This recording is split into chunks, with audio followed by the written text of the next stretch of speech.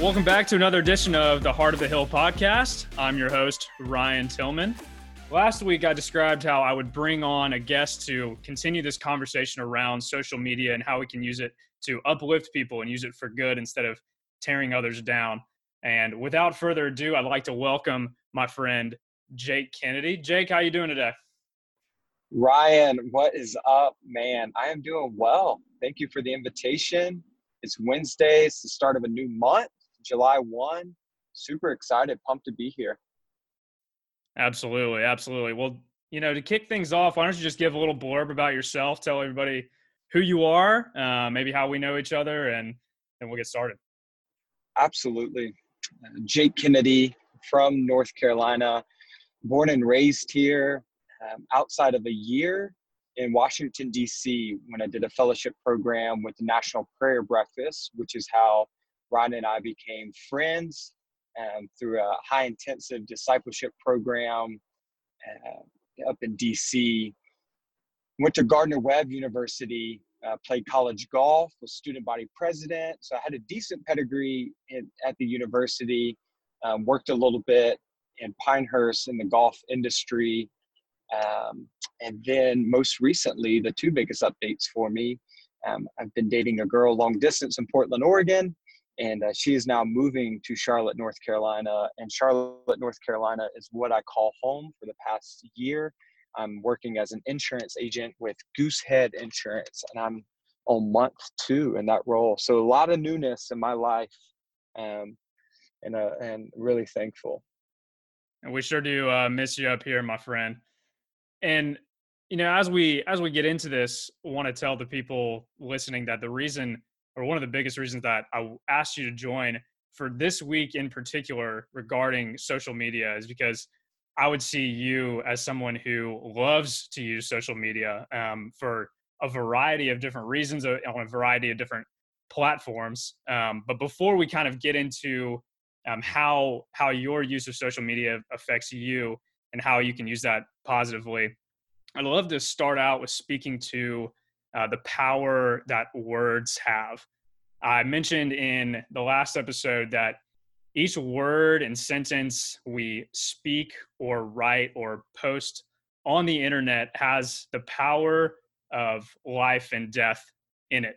And by that, I mean that we have the power to either build up or tear down each time we use our influence, whether with our words or with our actions or on social media.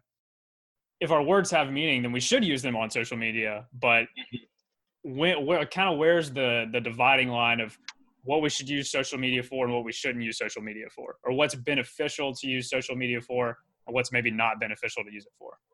Absolutely, Ryan. I think I agree with you when you say that words have the ability to build up and tear down. And I also agree that words are meaningful, whether that is the written word, the spoken word, and words that we're saying to ourselves. Usually is not included when we're talking about social media. But there's that voice inside of our head that looks at a post or looks at something that's happening, and we're simulating a conversation in our mind. And I don't know if you've done this, but oftentimes when I'm getting ready to comment on someone, I'm filtering actually what I want to say. I'm like, no, that's too mean, or no, that's not direct enough, or, oh gosh, I sounded illiterate. I use the word got. And man, I get so narrowed down on how my presentation comes across on social media that oftentimes I'll spend 5 to 6 minutes thinking of a comment and then just delete it.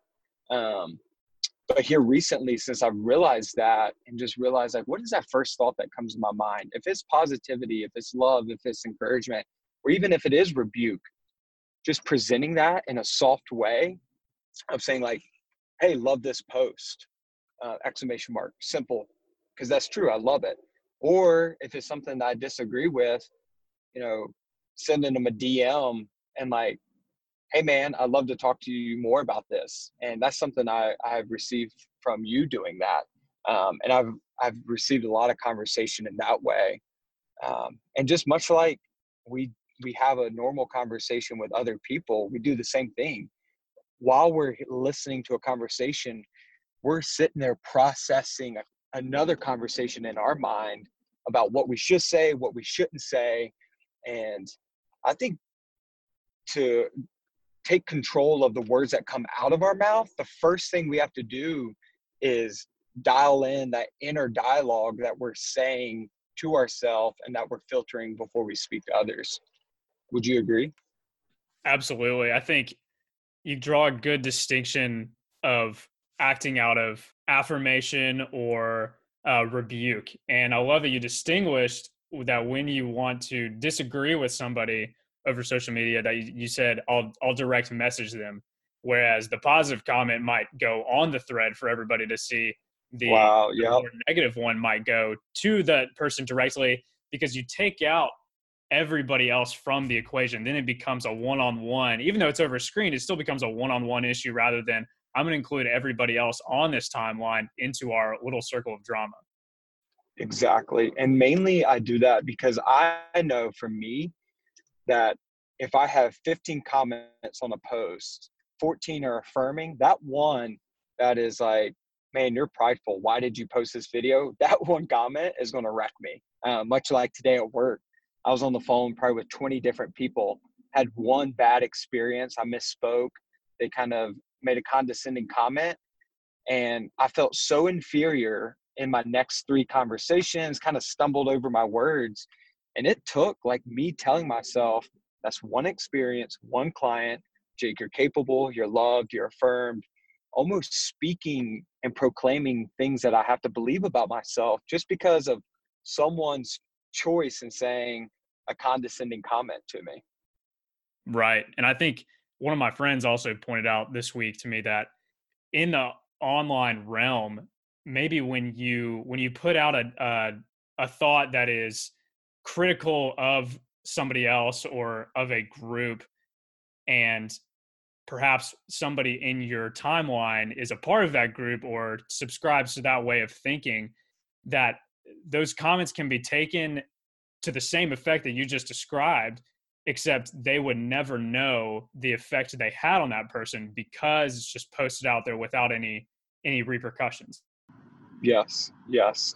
And furthermore, I would say that when we do take a stance and build up the courage to rebuke someone, we have to eliminate the just kidding or ha ha ha to disarm that thought, right? To cheapen it a little bit. You know, hey man, this is what I think you should have said. Haha, would love to talk to you more about it.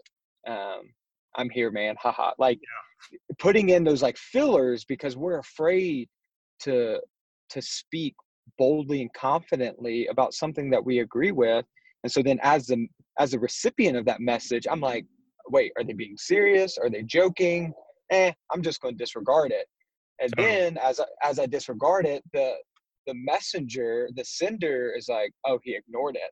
And now all of these assumptions, man, are starting to be created. And I think that is what you mentioned in your previous podcasts about it's really hard to have a healthy disagreement via social media platforms or virtually. I would agree with you in that sense because it's really hard to eliminate assumption when you're just interpreting what the sender is trying to communicate. Whereas in person, you have the nonverbal cues. You can look at their eyes. You can tell by their posture how they're presenting that comment. Exactly. I think it would be great to kind of outline maybe this example that happened between you and me the other week, where I had seen you post something on social media. I didn't think it was the best thing to broadcast to some of your followers. So, kind of describe that for us a little bit. Yeah, man, absolutely will. So the context, I've been scrolling through Facebook and I saw an acquaintance from high school share a post on Facebook. It had the Pride Solidarity flag and the Confederate battle flag, um, mostly known as the Rebel flag, and said, if this offends you, well, then this offends me. And Then I did a recording on my phone of me blocking this individual. And then I posted it to my Instagram and said, my favorite activity right now. And I immediately received a lot of ha-has, a lot of laughing emojis, started feeding the ego. And then I received a direct message from you that said, hey, not sure about this post. What's the intention here? Would love to chat about it. And I love you, Ryan, and I respect you, and you have authority to speak into my life. So right when I saw that, it caught my attention. But I still responded defending. I felt like, okay, I shouldn't have posted this. But 8 people had just affirmed me in 5 minutes. But there's that feeling inside of me that said, this doesn't feel right. So we corresponded, 3 or 4 messages back and forth. Right. Yep. And then a phone call. And then I was like, I need to talk to him. I need to get him on the phone. And so we called and we talked about it. You asked me some good questions. What was my heart behind it? What is the purpose of it? Do I think that it's going to change anyone's perspective? Am I like, and I couldn't give you a valid answer. And for me, processing that with you said, you're right. I need to delete it. Who cares about the 8 people that thought it was funny? Let's think about that person that you're highlighting in a negative way on your social media platform, that I try to use as encouragement and uplifting and create a presence and a space through my account that is of love and inclusion. So for certain followers, if they were to look at that, does that represent Jake Kennedy as a person? So I was super thankful you caught that. And I was also thankful for my own maturity and growth, being willing to say, you're right, Ryan, and I'll delete it. Which might be the most remarkable part of the whole thing, because it's not an easy thing to receive that type of message, especially on a platform where you're looking for that kind of recognition. So I also applaud you for that. And I think it's interesting because if that scenario was replicated through maybe somebody more notable or somebody with more influence on Instagram or Twitter, you would see an immediate opportunity for someone like yourself, who feels strongly about that certain topic, to post something out and craft it in a way to vilify that person and belittle them, maybe in the name of inclusion of other people who feel marginalized and feel belittled by that post. But it's almost like adding more fuel to the fire, which we think it's going to actually help another person, but in the end, it's like, I'm not actually putting water on this. Yeah, you're spot on. And in the course of that, I was I created an email chain of 30 days of reconciliation prayer, praying just for reconciliation of blacks and whites. I live in Charlotte. We are still deeply segregated when it comes to wealth, when it comes to opportunity, when it comes to education. Charlotte ranks as of the top 20 prominent cities in America. We rank number 1 of individuals born into poverty, stay into poverty. And so I've been around it, and so having this prayer for my city and praying for both the persecuted and those persecuting. And then here I am as a human, as someone that makes mistakes, as someone that is quick to judge, doing exactly what I'm praying against. And so yeah, it was a humbling experience. And I hope that it encourages someone that goes through that contemplative decision of, am I being loving to the person that I'm disagreeing with by showing that I'm including others by blocking them on Facebook? By me blocking them, I'm saying yes to a lot of people, but I'm still saying no to that one person. Is that inclusive? Right. And maybe the lines do have to be drawn at some point, but it's how do we communicate our message without alienating people in the process, without making enemies before we make friends? Because I mean, in that scenario, there's a beautiful way to maybe, reach out to somebody and say, "Hey, I really disagree with your point, but we can still be friends. We can still respect each other." Because I'd say 9 times out of 10, the person on the other side of that message probably has the same intent. Like they're trying to communicate a point that they feel strongly Yep. about, Yep. but it's not evil or ill mannered, but it just the way that we communicate, it rubs off on people. And the problem with social media is that we just don't know how it's received until it blows up. Agree. Agree, man. Well, what can we disagree on? Well, tell me, so this obviously, race relations is something that you feel strongly about. That's something that we've talked about. Something that, you obviously you've led this 30 days of prayer on the subject. So tell me, how would you recommend using your platform on Instagram, Twitter, Facebook, what have you, um, to bring light to issues without firmly drawing dividing lines, criticizing, um, but rather stimulating people to maybe think about change or bring about positivity rather than to divide people? That's a great question.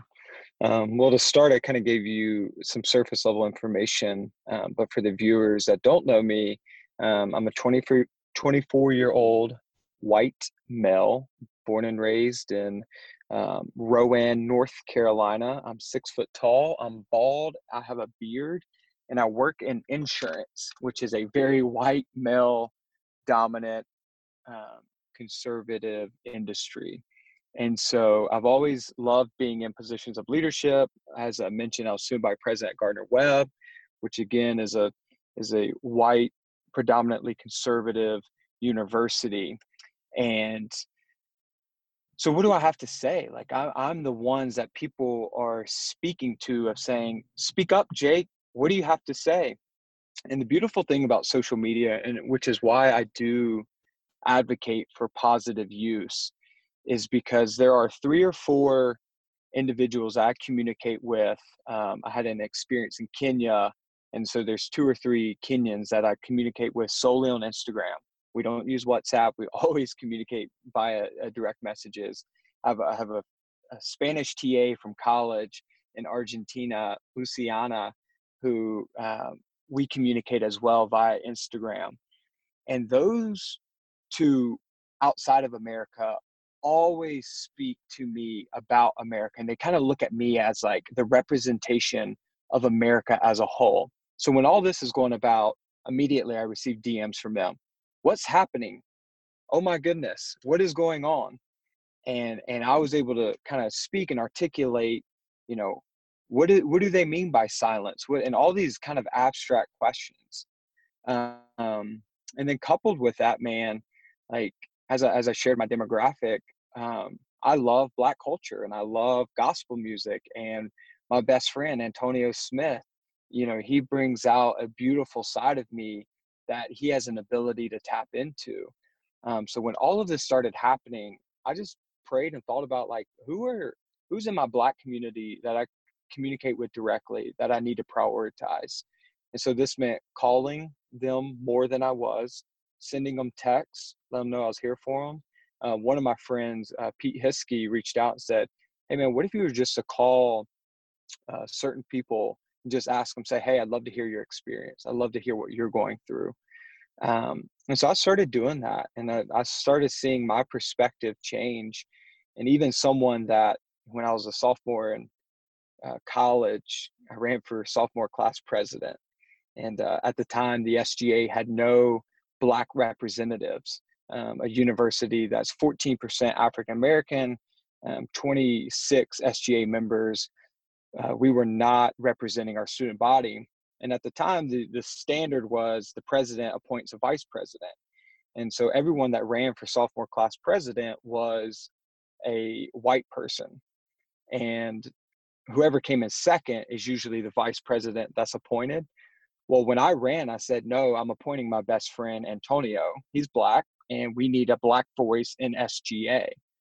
Um, and so then I called Antonio when all this was going on. I'm like, hey, man, what did you think about that decision I made? What is your experience like oftentimes being the only Black person in a classroom, being the only Black person in the SGA, being the only Black person in a boardroom? He works for KPMG. And man, it's just some really liberating conversations came from that. So high level, the takeaways would be, do a deep search of your community, your diverse community. And if you only connect with them on Instagram, send them a direct message. Let them know, like, hey, I am here. Keep touching people, whether it's through Instagram, Facebook, text messages, phone calls, handwritten notes.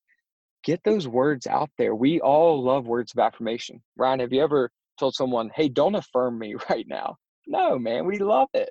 And so that's kind of what I've taken through this whole experience. Jake Kennedy, always with the words of wisdom. Thanks for joining us today. Dude, absolutely. What a pleasure. Love and just speaking to this platform as well. Viewers might be low now, but keep pushing content, keep pushing positiveness, keep inviting people on.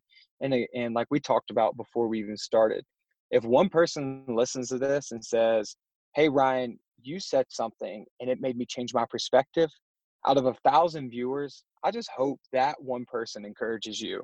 It would encourage me. And so we got to hold on to those small changes, because that's going to make the difference. So, man, proud of you. I'm going to continue being a subscriber of Heart of the Hill podcast, and I hope to see you soon. Thank you for that endorsement. Yeah, it's really a place to grapple with ideas. I'm always open to having my mind changed and my perspective changed. And that's really what it's for, just to promote, hey, you have an opinion, I have a thought, let's just put them in tandem with each other and see, where we can go. And the goal is to always be together, to be unified in how we can move forward as a country, as a society. And you've contributed to that today.